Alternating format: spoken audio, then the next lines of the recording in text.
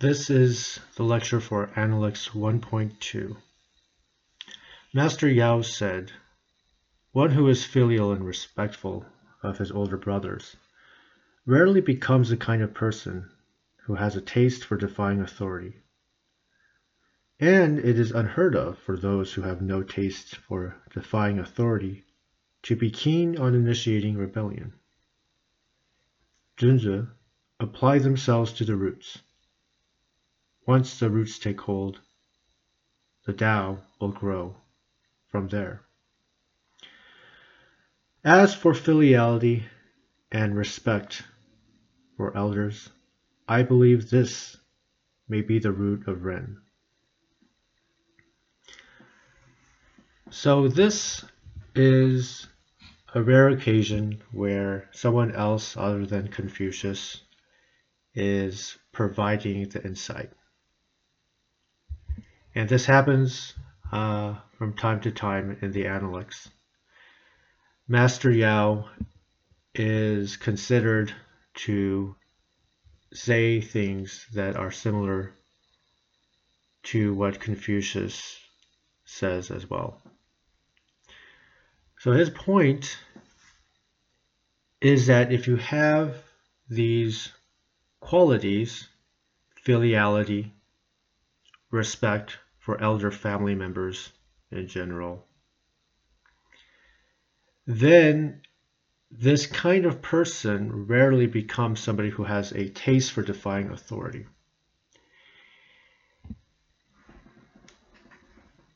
In the West, especially if you are American,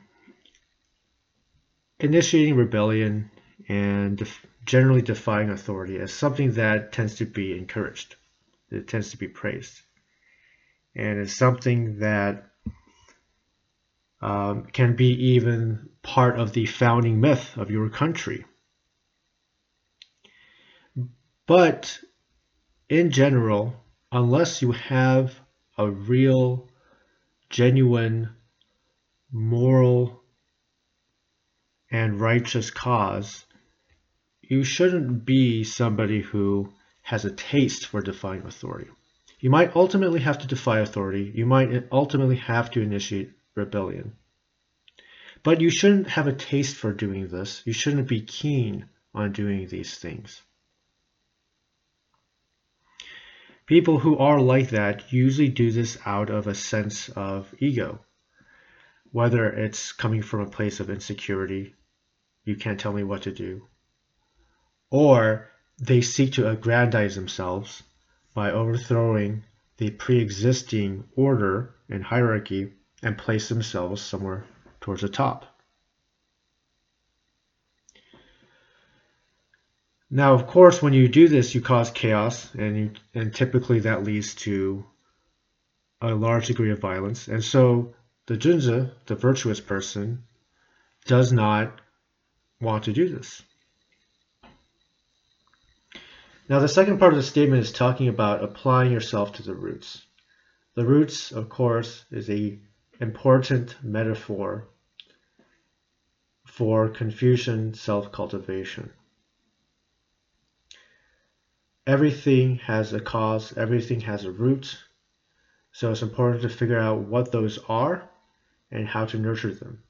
And of course, this kind of metaphor that comes from the botanical world can be found in different forms. So Mencius talks about its seeds. The Great Learning talks about roots and branches. But in any case, we have something that we find already in nature, and then we try to make this something good or greater. And that's how it is with human nature. You take what already exists and you try to bring it towards something good, something greater than what you start with. So we want to have these roots take hold, And then from the proper roots, the Tao, the way, grows. Now the Tao needs to be explained to some degree at this stage. So the Tao is something similar to what we mean by a person's philosophy, a person's way of life. And the Tao that Confucius speaks of is not something that is simple-minded, such as my way is to just be free. That's a very simple-minded way of understanding the Tao. Confucius says that his Tao is connected by one thread. In other words, all the things that he talks about, Li, meaning ritual propriety, Yi, you could translate as morality or righteousness, Ren, we'll talk about that in a bit, filiality, all of these things are connected. They're all part of the Tao. And how do you understand the Tao? Well, that's why you're studying the Analects, in order to have some sense of what the Tao is. So you want to so there are many roots. And what Master Yao says is that perhaps the primary root is this filiality and respect for elders. The Chinese term for this, and I'm probably not pronouncing this well, is Shao Di. And he says that this is the root of Ren. What is Ren? This is also another term that we need to go through the Analects for you to be able to intuitively understand. Ren covers ideas such as humanity, virtue, compassion, benevolence, human-heartedness. It covers many of these things, but if you want to have a approximation at a one statement definition, I would consider this to be the most noble things about humanity. Humanity at its most noble form, or in its most noble expression. Again, this is very difficult to define, and Confucius doesn't try to define this term all in one statement either. So throughout the Analects, he will talk about Ren. What is Ren? What isn't Ren? What's an example of Ren? Who can be said, or who could not more often be said to be a man of Ren? And gradually through these examples, we start to get an understanding of what this means. Many words are like this. If you try to explain the word irony, that's very difficult. It's very ironic. If you try to explain it to somebody through a dictionary definition, it doesn't really quite work as much as if you just point out instances of irony. Then it becomes more intuitive.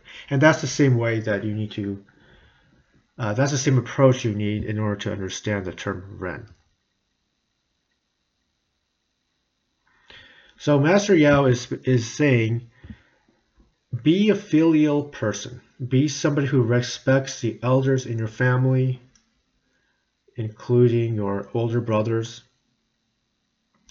And if you develop this part of you, this is something that will enable you to really develop your own Ren.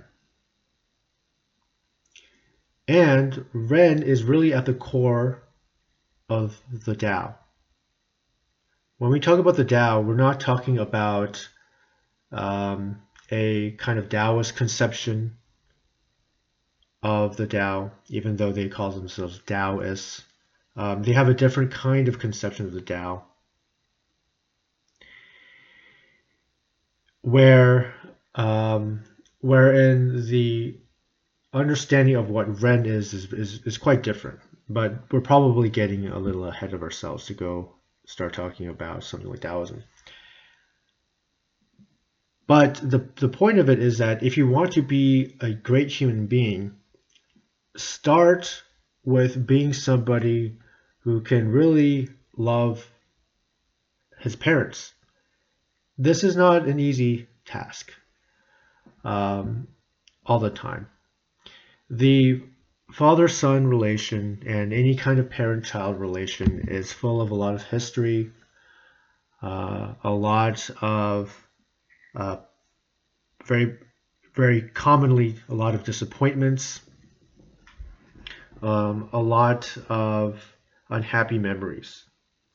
And this is just something that happens when you're dealing with imperfect human beings, which we are all, and certainly we're all born as imperfect human beings. But it's also something that a person naturally wants. A person naturally wants to have a wonderful relationship with their parents. They want to make their parents proud, and they want their parents to have pride in them. And it's not just a matter of being proud. There is this closeness and there's this affinity between a parent and a child. The father sees himself in the son because the son looks like the father and not just takes after the father physically, but in a lot of spiritual ways. I've seen many sons laugh exactly like their father. I've seen a lot of sons take on the thinking patterns of their parents. A lot of children can take often the bad habits of their parents. So there, in my observation, is a lot of inheritance between the parents and the children.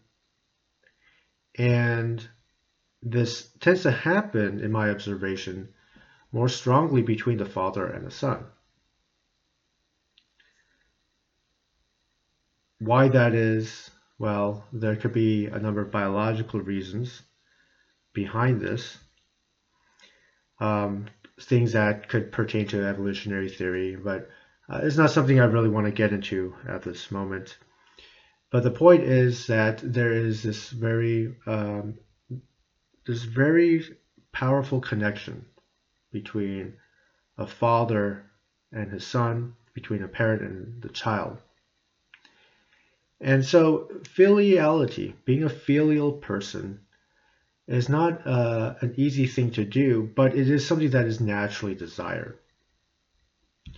And the more that you can be a filial person, especially as you keep growing into your later age, the more it requires you to be somebody who is thoughtful, somebody who is forgiving, somebody who can also appreciate the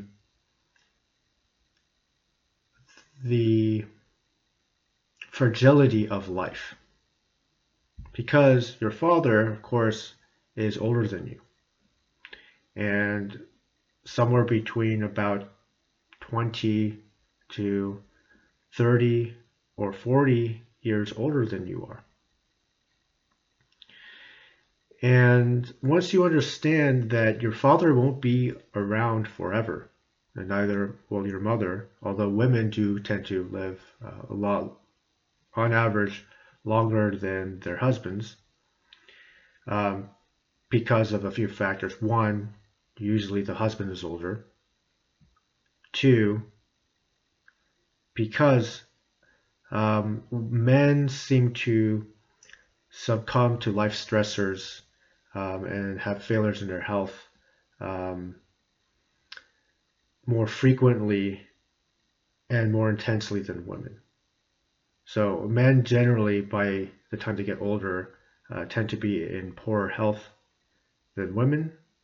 And of course, there's other factors such as, men are the ones who end up fighting wars.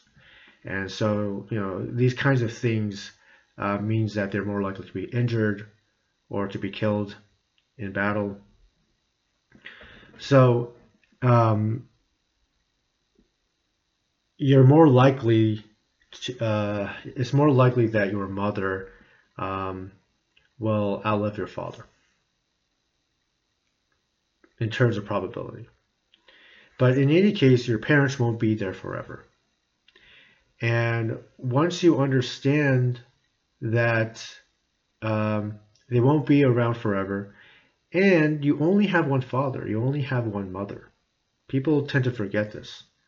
You can have many children, and it's always possible that you will end up with more than one spouse throughout your life. Uh, but you can only have one father. You can only have one mother.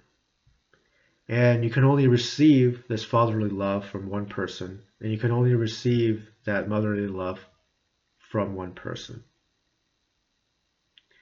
I think one of the problems of our society today is that we kind of have like so many father figures, and we forget that actually the fatherhood is actually still unique. You might have a godfather, you might have a coach or a teacher that is like a father figure, a pastor or a priest that is like a father figure. And I'm not against making this a figurative or analogical comparison, but it's still different. So as a teacher, I can be a father figure to many of my students, and I do instruct them, I do raise them, I do cultivate them, but it's still different from a son who is your flesh and blood. It's still different from a child who is your flesh and blood. So, and it's not something that's easy to explain, but once you have children, I think it'll just start to make sense. It's kind of like when you try to tell a 5-year-old boy or 6-year-old boy, why one day he'd like to get married, it might not make sense to him because he simply hasn't gone through the life changes to make it make complete sense, right? But you don't have to tell an 18-year-old why he or she might want to get married one day, right? It's just kind of makes sense to them why that feeling is there. So a lot of people don't understand that until they actually have their first child. Again, this connects back to biology, and of course, as it connects back to biology, there's connects also to, these ideas about evolution and so forth. But whether you believe in evolution or you have your own religious faith that explains the origin of man, there is a biological change when a person becomes a parent, whether you become a mother or you become a father. There's certain hormones that flood your body, and if you've ever seen a young man, once he has his first child, his body changes.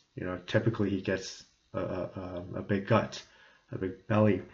That's very much related to the hormonal changes that happens when his wife gives birth to a child. So this filial relationship is something that is very core to our humanity, and the cultivation of the father-son relationship or the mother-daughter relationship or simply generally the parent-child relationship, the cultivation of this relationship is something that requires a lot of personal development. It requires a lot of love. It requires a lot of forgiveness. It requires a lot of hope. And it puts into perspective what is truly important in life. Because it's not always important that your son wins all the football games and goes to state. It's not always important that your son gets into the Ivy League. And it's not, just simply because your father is not some sort of invulnerable Superman does not mean he doesn't. That does not mean you should not love him, that you should not respect him. And one other thing to mention here is that if you are a person, well, let me start this over. If people back then became fathers earlier, and for women, they became mothers even earlier. And so you didn't have to wait till you're 30 or 40 to understand what your parents went through. You pretty much could understand that within the first 16 to 20 years of your life. And you would understand already what being a father or being a mother is like. And when you go through that, you can start to understand your own parents a bit more, including the parts where they just make mistakes. And so filiality is not simply just being a child to a parent. I mean, that is true for the first couple decades of life. But it's also becoming part of a larger lineage of human beings, a web of descent. Not just a line of descent, but it branches out. So family life is something that makes a person really understand what is important about being a human being. And the kind of person to not just do that for his own children, but also take that understanding and appreciate and respect and love their parents more out of it, even when the parents, they know of all the problems that their parents have, all the weaknesses, all the disappointments that their parents have experienced or they've experienced with their parents. Even with all that, if you can be filial, that says something about the humanity, the Ren that you have cultivated. So that is why what Master Yao says is actually very important. It's difficult for us to understand today, but if you can try to get yourself to be more filial, this is a very strong way to become more virtuous. But ultimately, you just want to be filial because that's just something that you as a human being naturally desire. We all desire to have good relationships with our parents. So if you can do this, you should try.